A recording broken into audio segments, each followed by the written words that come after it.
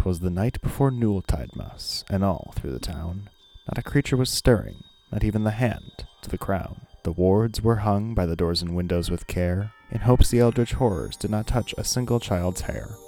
The townsfolk were nestled all snug in their beds, while visions of sweet rolls danced in their heads. I had just settled down to read by candlelight.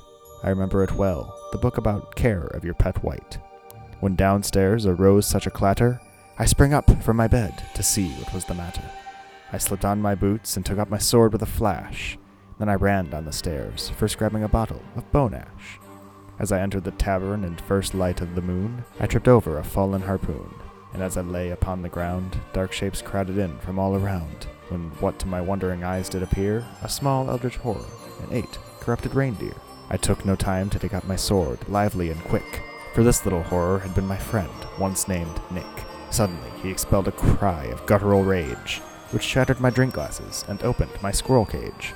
"No," I cried as I swung my sword, for I would not let my squirrels succumb to this horde. And as I continued slashing and smashing, more and more of the group seemed to be on the ground, thrashing. After a minute, it was just me and Nick, just him and me, the little lunatic.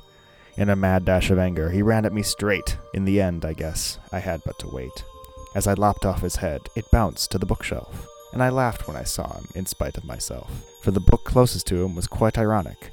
It was titled Heads Throughout the Ages, Good, Bad, and Demonic.